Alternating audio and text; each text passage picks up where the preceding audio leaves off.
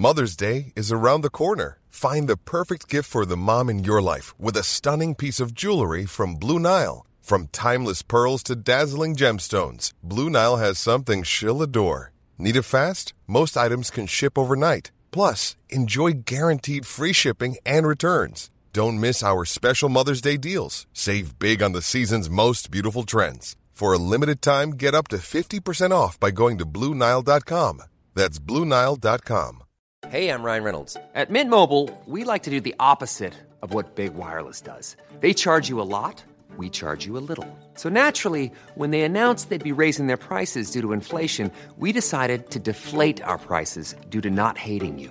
That's right. We're cutting the price of Mint Unlimited from $30 a month to just $15 a month. Give it a try at mintmobile.com/switch. $45 up front for 3 months plus taxes and fees. Promo rate for new customers for limited time. Unlimited more than 40 gigabytes per month. Slows full terms at mintmobile.com. I'm Sandra, and I'm just the professional your small business was looking for. But you didn't hire me because you didn't use LinkedIn Jobs. LinkedIn has professionals you can't find anywhere else, including those who aren't actively looking for a new job, but might be open to the perfect role, like me. In a given month, over 70% of LinkedIn users don't visit other leading job sites. So if you're not looking on LinkedIn, you'll miss out on great candidates like Sandra. Start hiring professionals like a professional. Post your free job on linkedin.com/people today. This is a View from the Bullens podcast. Listen to all the news, views and inside track from Goodison Park. This is a View from the Bullens podcast, sponsored by The Beer Killer, Liverpool One. Hello and welcome back to another episode of Extra Time here at A View from the Bullens.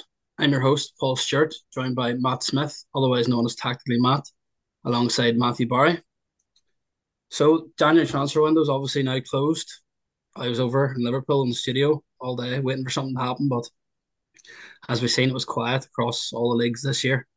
Just under, I think, 100 million spent compared to 815 last year. And actually the second year in a row, Everton have failed to make a January signing. I'll come to you, Matthew Barry, first. How do you feel about the lack of movement this year in the January transfer window? And do you think the risk will pay off like it did last year? Initially, I was sort of disappointed that we didn't get anybody in because we were so thinly spread. At the best of times when when we have a fully fit squad, we're still quite depleted on numbers. So I would have liked to have seen us bring a couple of bodies in, mainly, and it's an ongoing theme on our podcast. Somebody who can play the Decore role when Decore isn't there. But sadly, it wasn't to be. I think the signs were there at the start of the month when Kevin Thelwell put out the communication to say, don't expect it to be a busy January at all. So I think the writing was on the wall from the start, but still, perhaps a little bit disappointed that we weren't able to get a loan in from somewhere. There seemed to be a little bit of movement around, albeit, as you quite rightly said, not big money spent, but there seemed to be players still moving, and I'm sure that we tried, but it just wasn't successful. I was half expecting to see Ismaila Sarr's name pop up in and around deadline day, as is. He's going to be the modern day Riquelme, I think. Just to see if we were going to try and put in a last minute bid for him, but sadly that didn't come off either. So yeah, disappointed but not surprised. And you, Matt Smith, what do you think? Do you think it's a big gamble for the club to take, not bringing anyone in, considering we're so light in the ground in the squad? Yeah, look, it's obviously in hindsight, it's gonna look very different in a few months' time, but I think it just tells a lot about our financial situation at the moment. I think we're thinner than we were last year. Still didn't make a signing this year. And look, Fellow came out and warned us and said that it wasn't going to be a busy window in terms of incomings. So I think as fans, we've got to sit back and say, look, they've warned us, they've communicated well, and take that as a positive and say that we were warned. We weren't there expecting loads of signings. We were hoping for maybe one or two through the door towards the end, but it didn't come about. And I think people have to remember as well, a lot of the time when one transfer happens, another happens, and then another happens, and it just spitballs, and there's a flow of transfers happening, and that never really got going this window. So there wasn't an opportunity where, a club picked up a player, then one of their other players becomes available. That didn't happen as often as it usually would. So because of that not getting going, there wasn't these loan signings that often come about. A lot of clubs try and sell their players permanently, but then towards the end of the window, not got much interest. They'll try and get them out on loan. And like I said, that just didn't really happen. But Deitch is the reason he's in charge. He can work with these small squads. He can work with what he's got, the tools that he's got. He doesn't really kick up a fuss about it and complain about it. You hear him talking in press conferences. Yeah, we're thin on the ground, but he's willing to work with what he's got. And I think we just have to put faith in the manager now. We've been without, Doucouré, Onana at the weekend. We've always got a couple of players out, and we always seem to manage to sort of pull off results. Obviously, it's always a little bit worse without Doucouré, as we've, alluded to quite a few times. And it would have been nice, as Matt said, to bring in someone that was capable of sort of producing what he does in that role. But again, it is what it is. I compare it to last January. I was absolutely fuming the day after the transfer window. But we did sell a big asset, so that, played into why we were sort of angry as fans. This time we didn't sell anyone. Didn't make any signings, but like I said, we were pre-warned, so I think it settled the fan base a bit better. But yeah, we'll be able to tell in a few months where it was a mistake or not. But like I said, we understand it, and we just have to deal with that at the moment. Yeah, I think you're both right, bringing up the Kevin Thelwell. Of course, he came out and communicated to the fans that it was going to be a quiet January and sort of not to believe any rumours that are floating around on Twitter. So I think that played a big part in the fact there was no real meltdown this year compared to, I remember, January last year when the deadline and the window ended. Twitter was just, everyone was fuming, and rightly so, at the club. Obviously, we sold Anthony Gordon, so we got a bit of money to play with. So we thought this year I was on Twitter refreshing at the deadline, just waiting to see what people would sort of say. And it was quiet, and it's almost like no one really had much expectations for signing to come through the door. So I think the club and Kevin made a smart decision coming out in start of January, end of December, I think it was, just to let us know the position we're in financially. And I think that's good going forward, that the club make those statements just to make fans aware and not have any sort of false hope. But I'll just move on to the player side of things. We had a player return from the African Cup of Nations on Saturday in Gana Gueye. I thought he was excellent. I was down on, obviously, the game on Saturday. I thought he was excellent. And it was no surprise that he played brilliant after he didn't have much game time with his country, of course, when he was away. But I've seen a stat that he won possession 16 times and made 8 successful tackles. How do you think he fared on his return, Matt Barry, on Saturday? I thought he was fantastic. He's the type of player who, he's not going to be. I don't think he's going to be first choice now. Although I think perhaps he should be. I think Ghana and Onana is Dyche's first choice pairing, but sometimes Ghana has the type of game where you look at him and you think, how can he not play? How can he not start? And and Saturday was one of those games. He was absolutely everywhere, and some of the challenges he was putting in, the last gasp challenges, and I just wish that when we did have that break, and he had Calvert-Lewin to his right, to forget to his left, and he opted to shoot. And you all know what's going to happen when he opts to shoot, and you just think, just pass the ball. The whole of main stand 2 where I sit, was pass the ball, and he opted to shoot. But that was the only downside to his game on Saturday. I thought he marshalled the midfield fantastically. I thought he gave brilliant coverage to Tarkowski and Branthwaite, and he just shows no signs of slowing down. He's 35 this year or early part of next year, and he's still as energetic as he was in his first stint with us. I think between now and the end of the season, he's going to be absolutely invaluable. But when you look at the quality of Spurs' midfield, Bentancur is a fantastic player. Højbjerg's a good level Premier League player. But they didn't have they weren't overrunning us in midfield. Maddison was finding space, but he does regardless of the opposition. He's that type of player. But for Garner and Garner Gator produce that sort of display in midfield, I thought was a testament to him. And as you quite rightly say, he came back late from the AFCON and he had 1 day's rest, and then probably did a light training and went straight in, and hands down man of the match for me. I'll come to yourself then, Matt Smith, now, just from a tactical point of view. With obviously the impending return of Onana and Doucouré, how do you see Sean Dyche lining up the Everton midfield with Guy, Onana, and Doucouré and Garner? Which one do you see dropping out, or how do you see Dyche going with that? Yeah, it's really tough because throughout the season, always seems to be maybe one of them unavailable. Doucouré is always going to be the man in the more advanced role if he's fit. So then you've got 3 players for 2 positions, and we've seen James Garner play out wide at times, and it is a really tough decision because I think James he's had a good season. I don't think he impacts games as much as maybe Idrissa Gueye and Onana when they're on their top form. I think when they're on top form, them two are the standout midfielders, which is no shame. Idrissa Gueye's got a lot of experience and he's played at a really high level. Onana, I think, is a top talent.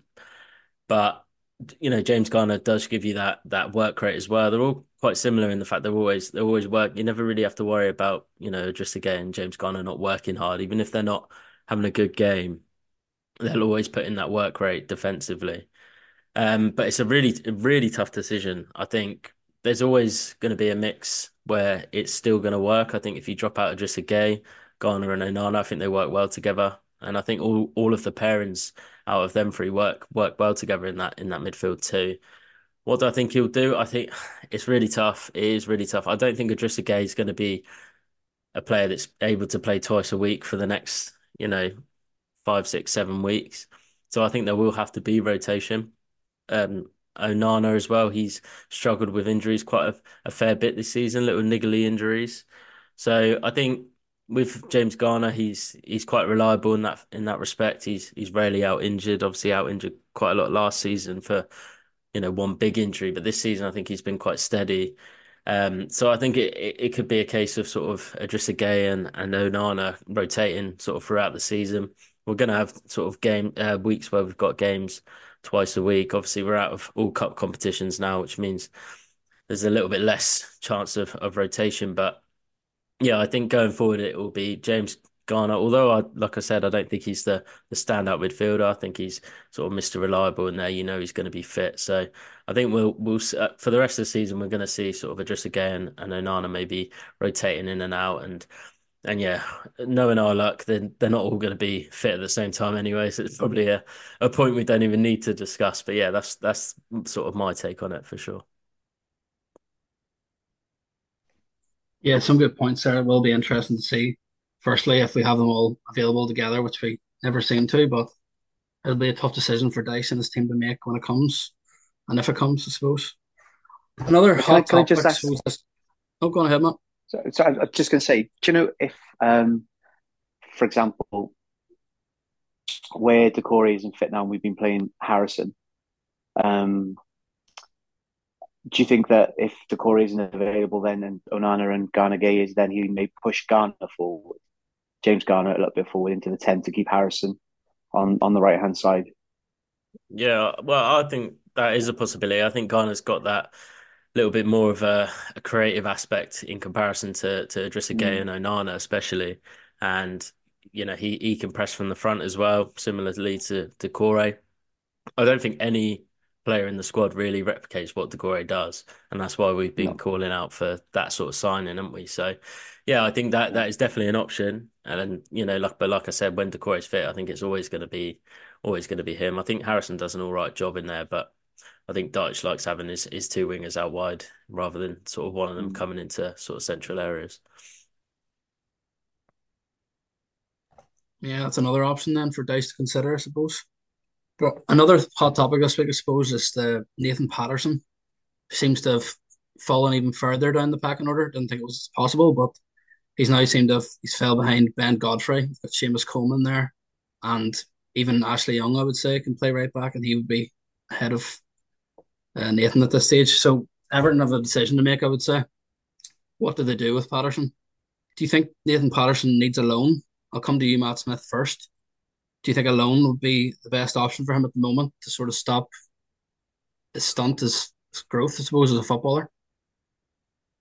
Yeah, I think the ideal situation would have probably been to send him out on loan when we first bought him. I don't think he was ready at the time to make the step up and kind of be that understudy to Coleman straight away, because Coleman over the last few years has started to slow down in terms of his fitness and picking up little injury issues. So there was always going to be quite a lot of responsibility on Patterson to sort of come from Scotland, where he wasn't first choice over there either, and to come here and kind of be playing in the Premier League regularly. I think it was a lot of pressure on him. And, he's a type of player, he's not your old school traditional fullback, maybe like Coleman is, a very different Ashley Young as well. He's he's more comfortable going forward, although I still think he needs to show signs of improvement going forward as well. But it's a really tough spot because when a player's been in and around the first team for a couple of years now, it kind of looks like he's made he's going through a really bad spell if you're having to send him out on loan. It's like Holgate's been sent out on loan. It's kind of like cutting ties with him almost. And I don't think that it needs to be looked at like that, but it's just a shame, I think, that we've taken this long to try and sort of figure him out and think, right, is he good enough for the first team? Is he good enough to start? But Dyche is in charge at the moment, more than likely going to be for the foreseeable future, and he clearly sees him as his third, fourth choice right back. So if Godfrey's going to be sticking around and being an option there, it's a difficult spot. But the issue I think we've got is, Ashley Young being out of contract, Coleman getting older, Ashley Young getting older. Ben Godfrey may push for a move in the summer, even though he's getting a couple of games now. He's not been happy with his game time. So there's three players there that are aging, possibly out of contract, possibly looking to move. So in the summer, it will be a case of reassessing. But I do think he does need a loan. I think even if he's going to be second choice at Everton, I don't think that's good enough for him right now because he's not developing, he's not playing regularly. I think he's deserved a run in the side at times this season. But at the same time, I think when he has played, he hasn't completely stood out and took his chance. If you look at Mykolenko at the start of the season, when he came into the side, took his chance, and Dyche can't drop him now. Branthwaite didn't get in the team at first, comes in for Keane, took his chance, you can't drop him now. I don't think Patterson's really given that performance where it's like, wow, we can't drop him. So I think the ideal world would be to send him out on loan, maybe to a championship side or even in Europe. We've had, players go out to Europe before. Branthwaite had a lot of success out there. So I think it would be an ideal option, but again, we need to assess what's going on with Coleman. Is Ashley Young getting a new deal? Is Ben Godfrey sticking around before we sort of think about sending him out on loan? I'm Sandra, and I'm just the professional your small business was looking for. But you didn't hire me because you didn't use LinkedIn Jobs. LinkedIn has professionals you can't find anywhere else, including those who aren't actively looking for a new job, but might be open to the perfect role, like me. In a given month, over 70% of LinkedIn users don't visit other leading job sites. So if you're not looking on LinkedIn, you'll miss out on great candidates like Sandra. Start hiring professionals like a professional. Post your free job on linkedin.com/people today. Burrow is a furniture company known for timeless design and thoughtful construction and free shipping, and that extends to their outdoor collection. Their outdoor furniture is built to withstand the elements, featuring rust-proof stainless steel hardware, weather-ready teak, and quick-dry foam cushions. For Memorial Day, get 15% off your Burrow purchase at burrow.com/acast and up to 25% off outdoor. That's up to 25% off outdoor furniture at burrow.com/acast.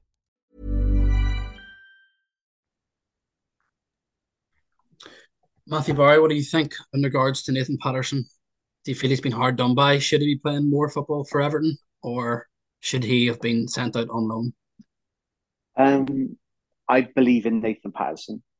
I think he has a long-term future at Everton. I look at some of the games he's had, and yet you can say he's not played particularly well. But the thing that sort of gives me hope is I just remember the Anfield derby, where he kept Robertson quiet, he kept Luis Diaz quite quiet. Then there was the West Ham win this season where he played. I thought he played exceptionally well after sort of a ropey first 15 minutes or so, and then Dyche took him out of the team. Then and I thought it's sort of he gets. He'll have a couple of good games, and then he'll either get a small injury or he'll get taken out of the team, and I think that quite knocks his confidence a little bit. And I think Dyche does need to give him a run of games. I think that he's sort of fallen between two stools. I think Patterson, because I think if the situation the club were in was a little bit more stable, i.e., we knew where we were with getting points back. I think he's probably less of a risk because we've got points on the board. So I think Dyche could afford him to play in some games where perhaps he might have thought, well, I can't really take the risk with him and be a little bit more adventurous. But, I think that Matt's right. I think he could probably benefit from a loan. If the takeover goes through, then you've got the perfect opportunity where you've got clubs already in our pot that the owners will own. So, Genoa or Standard Liège or Seville, places like that. Where you've seen what happened with Branthwaite. He's gone abroad. He's developed. He's come back. He's he's potentially a 75 million to 100 million pound centre half now. Just because he's gone away, he's developed himself. He's played in the league that is competitive. He's played in European football. So the benefits of that are there. But yeah, I just want to mention about what Matt said about Mykolenko, where he's gone away in the summer and he's done a lot of his own self. He's done a lot of things to develop himself. I think he's put a bit of weight on. I think he's put a bit of muscle mass on. I think he's improved his speed as well. He looks quicker this year. But, he's gone away and done that. And I think perhaps that's something that Patterson could look at. I think he said in an interview last season that he needed to put some weight on anyway. But, he's a young player. And perhaps it's not that easy. You see all the weights and the muscle mass that Calvert-Lewin put on, during the COVID period. And, he seems to he's lost most of that now. And, lo and behold, he's available for more games. So, and a long story short, I suppose, with Patterson is that I think there's a big future for him at Everton, but I think if the club can find some stability off the field now, get our points back, then I think there will be opportunities for him going into the tail end of the season. And dependent on if we do get any further sanctions, i.e. transfer bans or anything like that, then as Matt quite rightly says, does Young get another year? Do we look at perhaps offering Godfrey fresh terms because he'll have a year left? Will Coleman get another year? You've got somebody who's got another 3.5 years on his contract sat there.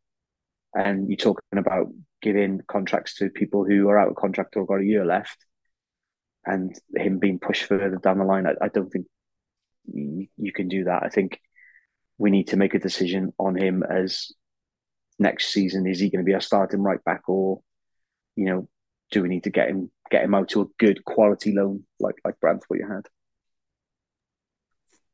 Yeah, I do think you're right. It's a typical Everton in the position we're at currently, obviously with the points deduction and stuff. We're not really in a position to be giving a player a run of games just for the sake of his own development, which is sad state that we're in, honestly. But I'm sure you'll both have seen the news today from the bubble, of course, that Bayern Munich were interested in Patterson in January. In my opinion, with the cover we have at the minute, I know you're talking about in the summer when Coleman maybe could retire, stuff, people move on. But if you were in Sean Dyche, Kevin Thelwell's shoes and Bayern Munich were approaching for Patterson in January past, would you have let him out on loan then, Matthew Barry? No, I wouldn't. No? I think that it would perhaps make me think twice about well, if we perhaps don't fancy him, or if we've got doubts, and you got a club like Bayern Munich who look at him and think, do you know what, there's a player there, who's right, who's wrong, or perhaps they look at it from a completely different lens, because a club like that quite often wouldn't look at players that Everton have respectfully. And if they see something in Nathan Patterson, then there must be something in Nathan Patterson. And you, Matt Smith, what do you think? Would you have sent Nathan out on loan to Bayern Munich in the summer or in January past, sorry? Well, yeah, short answer, no. And I think, to be honest, I don't think it's got too much specifically to do with him. I think there's players in the squad who I don't rate as highly. Michael Keane, for example, who I wouldn't have sent out on loan in January, simply because I don't think we could afford to lose any players.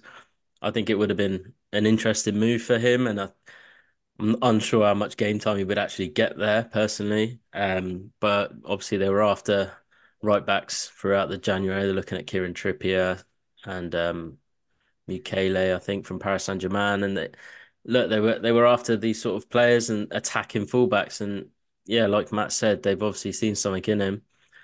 But it's probably something that we don't see in a Sean Dyche system, where he has high flying fullbacks that have little defensive responsibility. So yeah, short answer, no, but simply to do with the fact that I don't think we can afford to lose anyone from this squad at the moment, unfortunately.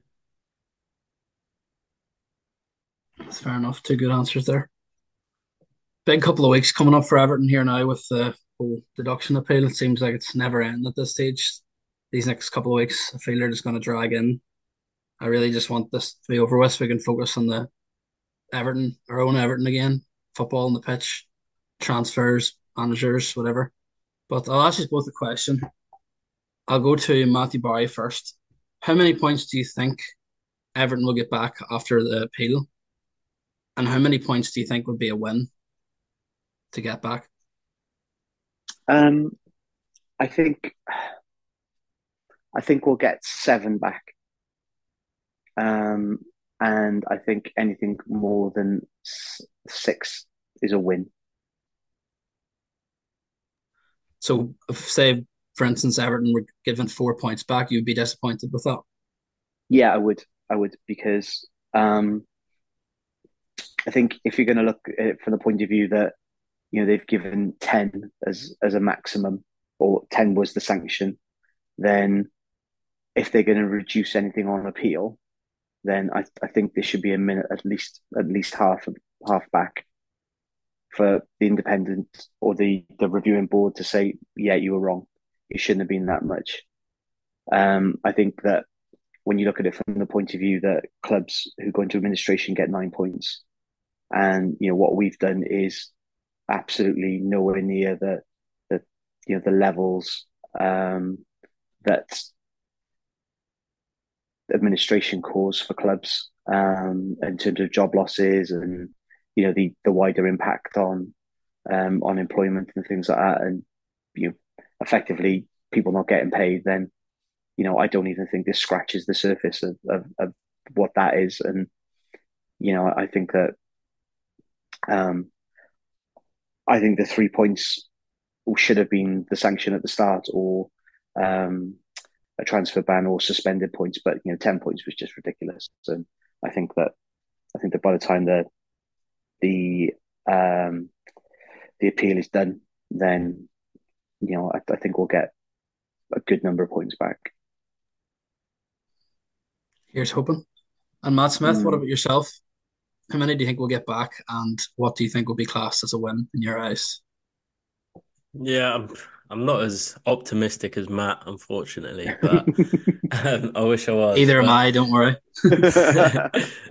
And to be fair, the thing is, I think it's like when you get slapped with a 10-point deduction. I think I originally thought, if we get 4 points back, I'd probably be reasonably pleased. But it's kind of like we're up here, and then they're taking it down to here, and then you want something here, but because it's come down slightly, you're kind of you just become happy with it because you're thinking about that 10-point deduction. I think if we'd have been slapped with a 6-point deduction originally, I'd have still been disappointed with that. So it might not make too much sense, but I think where we've been hit with that 10 point, I think people are like, yeah, 4 back would be okay. But I think if you put the 10 point deduction into context and you look at the full details of it and why we got it and looking into all the finances and things like that, I don't think it even close to warrants a 10 point deduction. I don't think it warrants a 6 point deduction.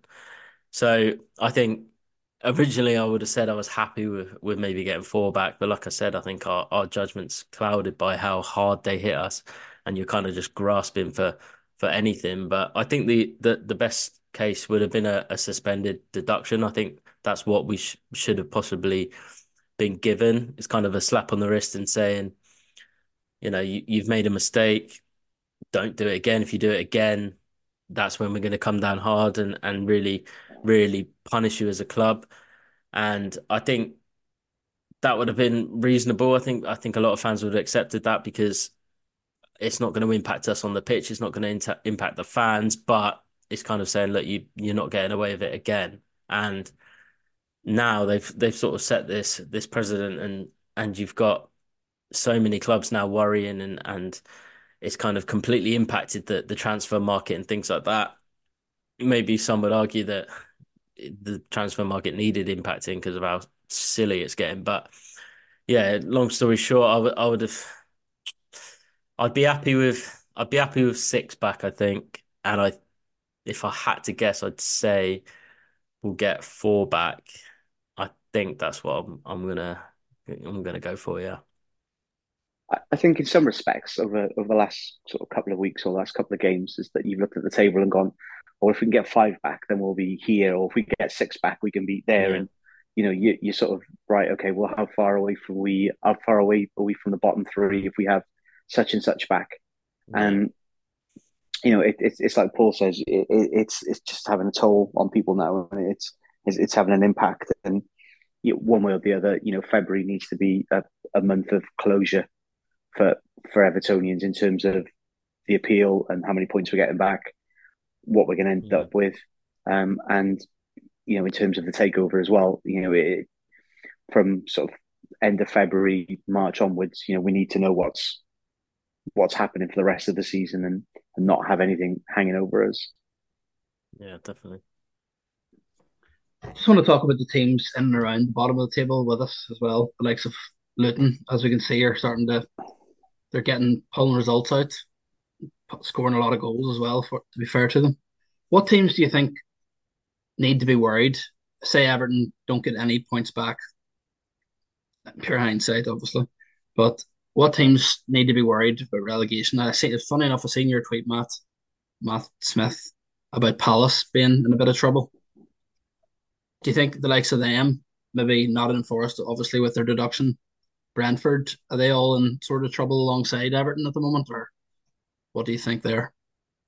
Yeah, I think if you look at their squads, I think it's hard to say they'll go down. I think that a lot of the ones around us, the Forests and the Palaces, Brentfords, they've Forest even more so spent a lot of money on their squad.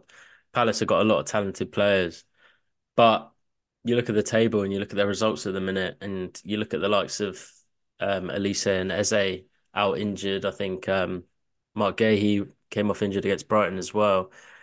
They can get dragged into trouble really quickly, and I personally look at Everton's, starting 11 and a few subs and think too good to go down, especially with the three promoted teams. I look at it and think too good to go down, but these you can't. Leicester City last season, I thought they would be too good to go down. So it can happen, and these teams can get dragged into it. Do I think they will? Possibly not. I think if Notts Forest are getting a points deduction, if we're not getting many points back, I don't think these clubs will get dragged into it. But there is that possibility, and I think everyone's worrying about Luton at the moment. But all it takes is for us to have a couple of wins and results to go away, and we're climbing above these Notts Forest, Palace, even without getting any points back. So I think a lot of people are worried about Luton, like I said, but I think without us having a deduction, they'd still be in and amongst it, looking in trouble. I think they've still conceded some of the most chances in the Premier League. I think they've still got problems defensively. They conceded 4 against Newcastle, did score 4, but they've still got problems. And I think we're a lot more organised than a team like that defensively. So I think, yeah, there's teams that could get dragged into it, but I do still think Luton will be the team to go down, and Everton obviously ultimately stay up. And I think the bottom two, I don't think that'll be changing anytime soon. Yeah, I hope you're right. As long as Everton stay up, that's the main thing. But Matt Barry, what's your thoughts? Any other teams around us sort of think they'll fall into the trap? I think Matt's spot on with the bottom two as they are now. Personally, I think Palace are bang in trouble. I think at least saying Eze being injured now, Gay's out for I think 3 or 4 weeks, and yeah, it looks like Mr. Hodgson might be in a bit of trouble as well. So once the rot starts to set in, sort of this time of the year, then I think it's hard to try and turn the ship around. I think the fans are unhappy, the players don't look very happy, and there was a rumor that Steve Parish was looking around for somebody to come in, and there's not a lot of takers for the position if Hodgson was to go. So I think they might be a bit in trouble. And Forest, Forest keep on signing forward-thinking players. So they remind me of Keegan's Newcastle a little bit, where they'll score goals, but they're just going to concede. And Chris Wood's injured now for I think 6 to 8 weeks. So he's only just come back now, and he seems to put 2 or 3 games together and misses 8 or 9. So if 2 of Forest's main goal scorers are out, then you sort of think, well, okay. And if they get a points deduction, then if we're going to get points back, we're only going to add to our total. If they get a points deduction, then they're going the other way. So, I think it'll be between Palace and Forest for the 3rd place. I think Luton will stay up. I think there's a bit of fight in Luton. I think there's still a little bit of the unknown about Luton. I think that might change next season if they do stay up. But I think they've just got upward momentum at this point. But I think we'll be fine. I think we'll end up finishing 13th or 14th. Really love your optimism there. I really wish I could do that myself. I don't have it in me. I don't have that in me.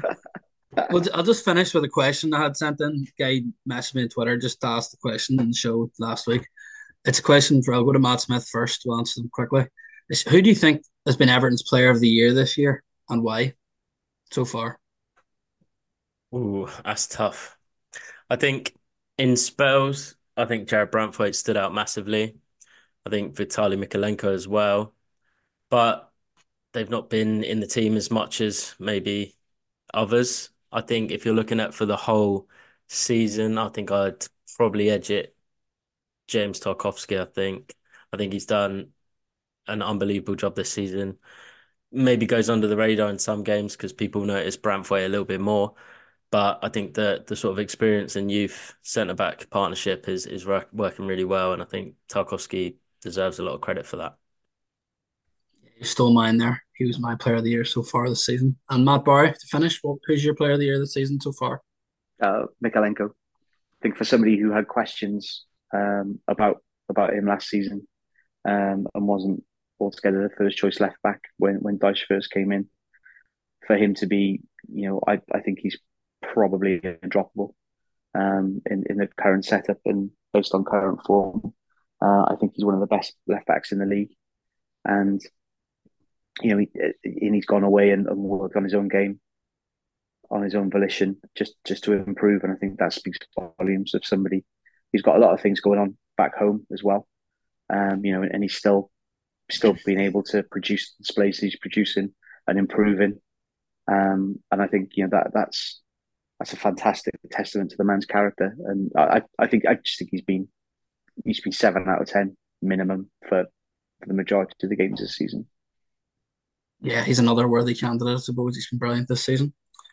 I just thought I'd mention before we finish up, we've got our YouTube channel here, A View from the Bullens, back up and running. A few new faces on board and a few new weekly shows. And you might also see ourselves on that show coming up soon. So check out the channel on YouTube, A View from the Bullens. Thanks for listening. Take care and up the toffees.